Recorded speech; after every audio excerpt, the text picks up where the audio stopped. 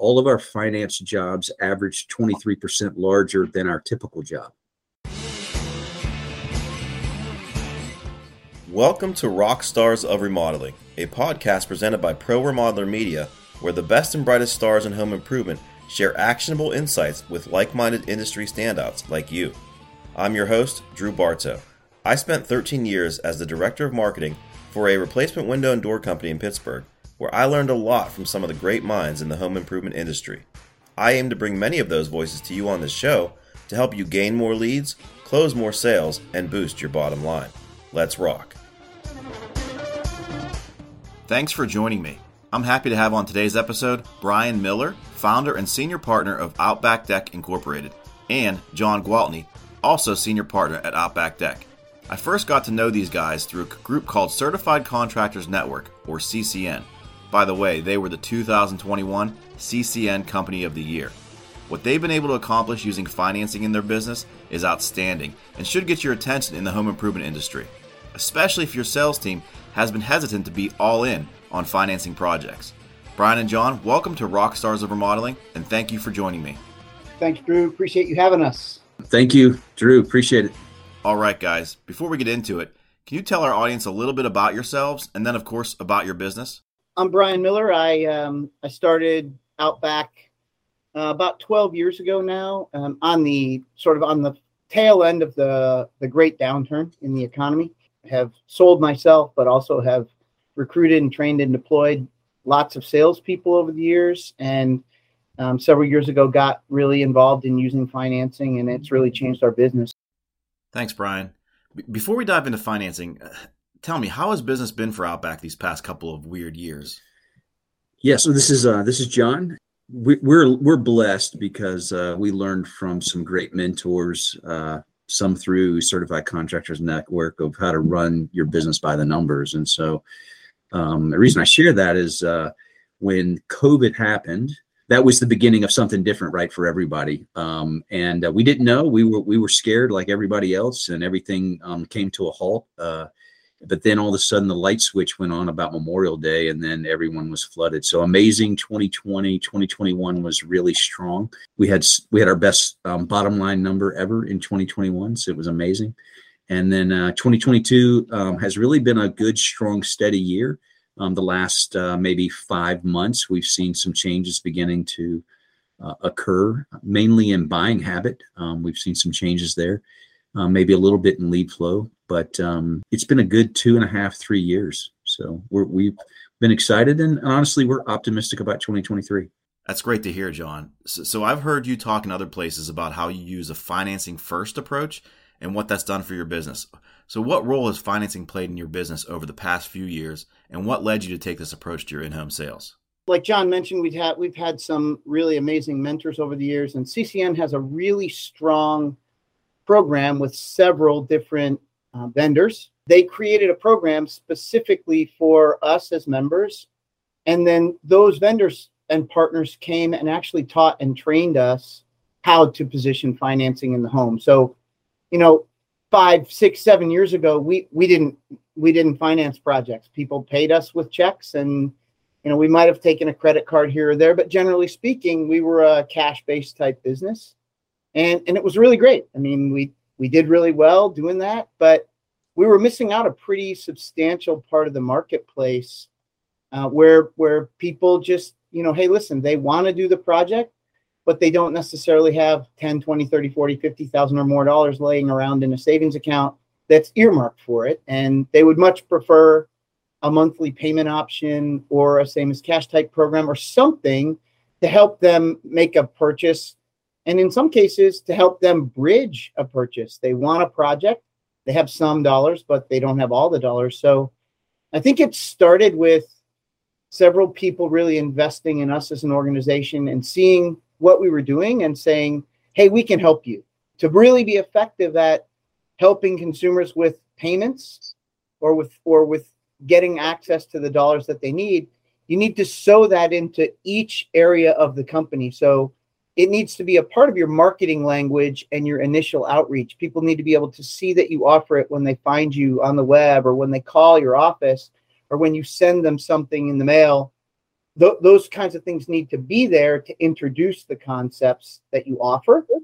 And then you need to also talk about that when they call in and want to set appointments. You need to train your sales staff to position it and talk about it when you first meet the consumer. And it needs to be part of your scripting and part of your language. And then you need to have an easy way to price that for consumers and offer it to them if you want people to be accepting of that.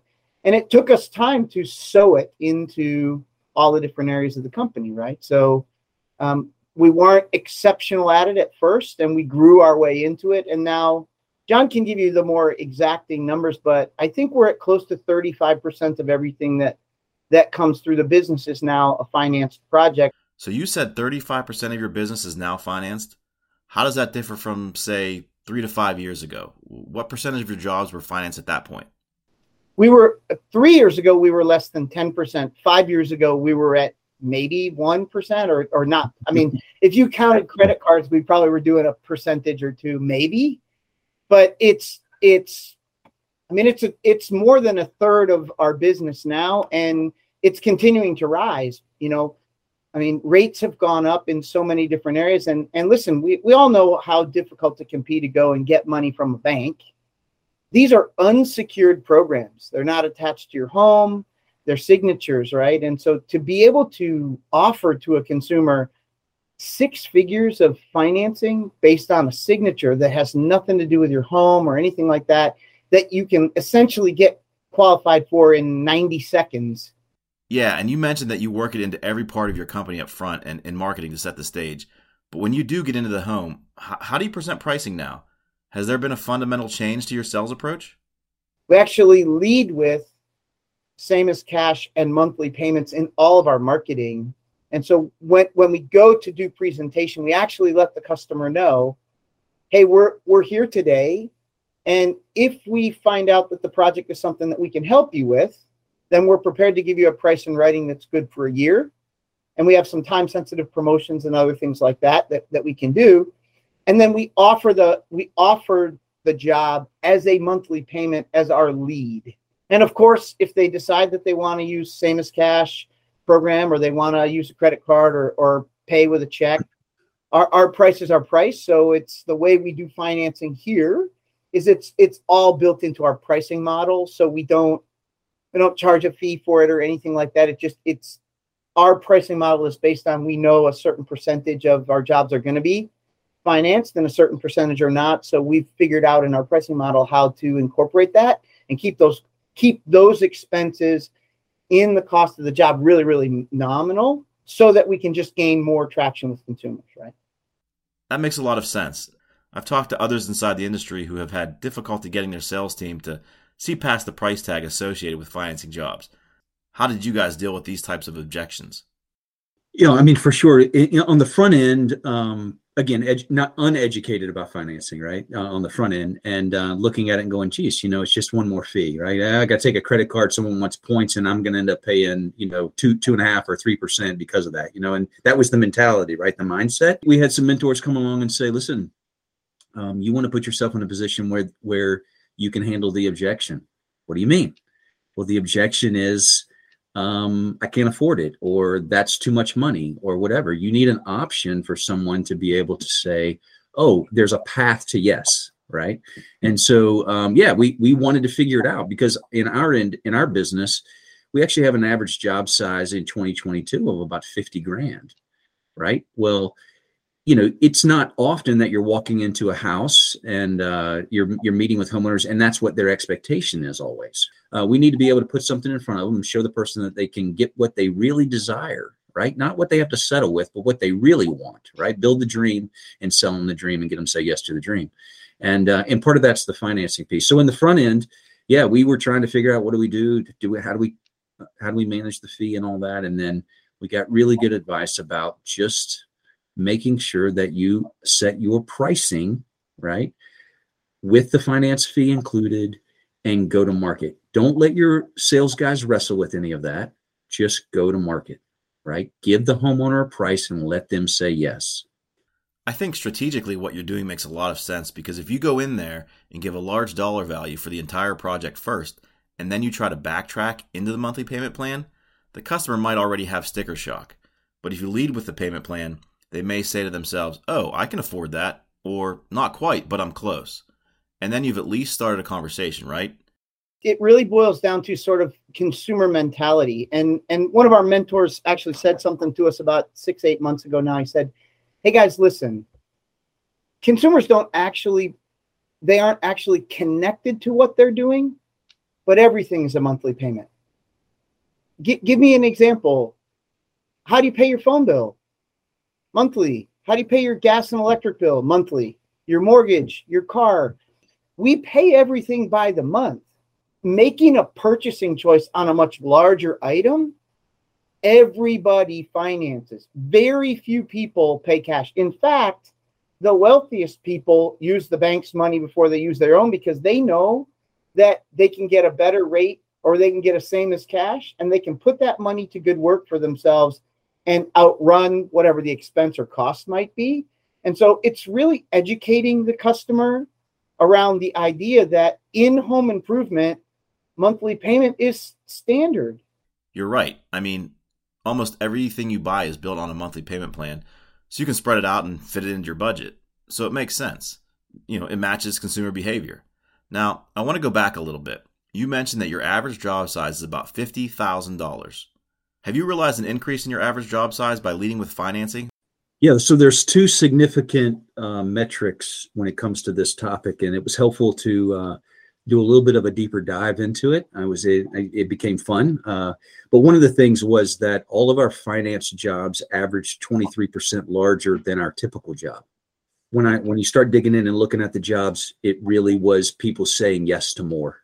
That's what it was over and over again. And that's what gets Bryan and I really excited is when we talk about what will the average job size be next year. Well, I think people are going to use more financing. So I think predictably, we can assume it's going to go up. And then the second metric that's really fun to see is 77% of the people that financed used the financing for additional work order. And how does that work with the change orders? Are people getting approved for more money than they're actually spending on the original project and they just add it on? When we're doing a large project, we say to the consumer, do you want access to all the money that they'll offer you? Absolutely. Then put the max amount. They're like, and listen, you don't pay on what you don't use. We let them know, hey, we do other things as well. So, hey, we noticed that, got 3 windowsill that are broken back here, and your back door is all wonky, and your siding is all rotting out along the bottom of the house. How about we replace 7 windows on the back of the house with the door and the siding back here, and just take care of it while we're here. We're already here. We don't have to have the admin fees and all the other stuff of starting over again. So we can save you a bunch of dollars. Would you be interested in us pricing that for you? Of course. Price it out. Project management handles that, and away you go. That idea of max approval allows us to have a different conversation with the consumer. And listen, there are times when bad things happen to good people. We take the deck down and we find a ton of rot. And there's no way for us to be able to see it. We don't have x-ray vision. And so it's the other option in discussing with the consumers. Hey, listen, we have a way to sort of protect you from hey, you're writing checks and all of a sudden you get hit with a $10,000 change order because we have to rip out 3 windows and rip out a ledger and take off sheetrock and rip. And we have to do this whole huge repair. We find mold there's all these things that can happen that create a lot of enmity between consumers and contractors. Having a program that allows the consumer to have extra so that when those things happen, they already have the security that it's covered and they don't have to feel exposed. And they know that that's only going to add $20, $30, $40 more a month to the payment. That is huge, huge peace of mind, trust, and confidence that your contractor is helping and protecting you on the front end. And listen, if it all works out and everything is perfect and we don't need those dollars, it's no harm, no foul. I'm sure there are people listening right now who are blown away by your results. Are there any types of financing plans that are more popular for you that you could share with our audience? How do you decide which options you're going to present to individual customers? Our goal is always to do the homework, right? And be the expert. So when we go to a consumer, the last thing we want to do is confuse. So we walk in with a program or maybe an option, and we walk in with one vendor to say, hey, this is our vendor. Make it easy for our sales guys. Hey, use this. Don't go try and solve all the problems. Deliver the message, right? And in programs, we're listening to the consumer, right? So we had a lot of success with 12 months, same as cash for a long time. But in probably the last 12 to 18 months, we've seen a move toward monthly payment. And we've honed in our own script and how we deliver that message to really lay that out in front of people. And so right now we're having a lot of success with monthly payment. Before we wrap up this episode, do you have any advice for sales managers or business owners who have a sales team that might be hesitant to take this approach where you lead with payment plans? As a business owner, right, you have a couple of jobs, a couple of hats you wear. And one of them is to be the best possible leader for your organization. And you've got to look at this and say, hey, how can I give people the best opportunity to work here? Well, one of the things we care about is our salespeople, and we want them to be as successful as possible. And so when we're in sales meeting, we're listening, we're talking, we're having a good time, but we're also trying to say, hey, what are you struggling with? What do you need to overcome? And having larger projects and making them affordable was something our team kept saying 4 or 5 years ago. Hey, they want to do it, but they only have X, right? And so we went and we found a solution. And so we call that the toolbox, right? Hey, do you have an objection? Yes. What's the objection? Great. What's the tool that you reach down and pick up and give to the customer so they can solve what the problem is, right? And so for us, this is a tool in our toolbox, and we just keep repeating that over and over again to business owners. Give your sales guys tools to handle the objections. That's your job for them to be successful. And then in keeping with that, once you give them a tool, right, they need to understand how to use it, but they also need to know what's in it for them. So really, you can very quickly lay out for a sales guy how much more money he's going to make based on how many more sales he will get using payments and financing programs. And when you look at a sales guy and go, hey, if you want a $30,000 or $40,000 bonus next year running the same number of appointments, let me show you how I can make that happen for you. And you lay it out for them, any smart sales guy would look at it and go, show me the money, right? So start with the end in mind, right? The first reason why we want to position any kind of a payment plan or any kind of a financing option is to help the consumer. We need to help the consumer make a buying decision and a choice to use us as their contractor. Having the differentiation of having the plans and having the options for them is a key to closing business. That's a great nugget. Bryan Miller and John Gwaltney of Outback Deck, everyone. Thank you guys so much for joining me today. I know our audience is going to get a lot out of this episode. Appreciate it, Drew. We love helping, man. So anytime. Thanks, Drew. Thank you for listening to Rock Stars of Remodeling. As promised, there were some amazing takeaways you can use to build a better business for yourself, your employees, and your customers. If you've got an idea for a future episode, I'd love to hear from you. Send me topics you want us to cover on the show or names of guests our audience needs to hear from. Until next time, rock on.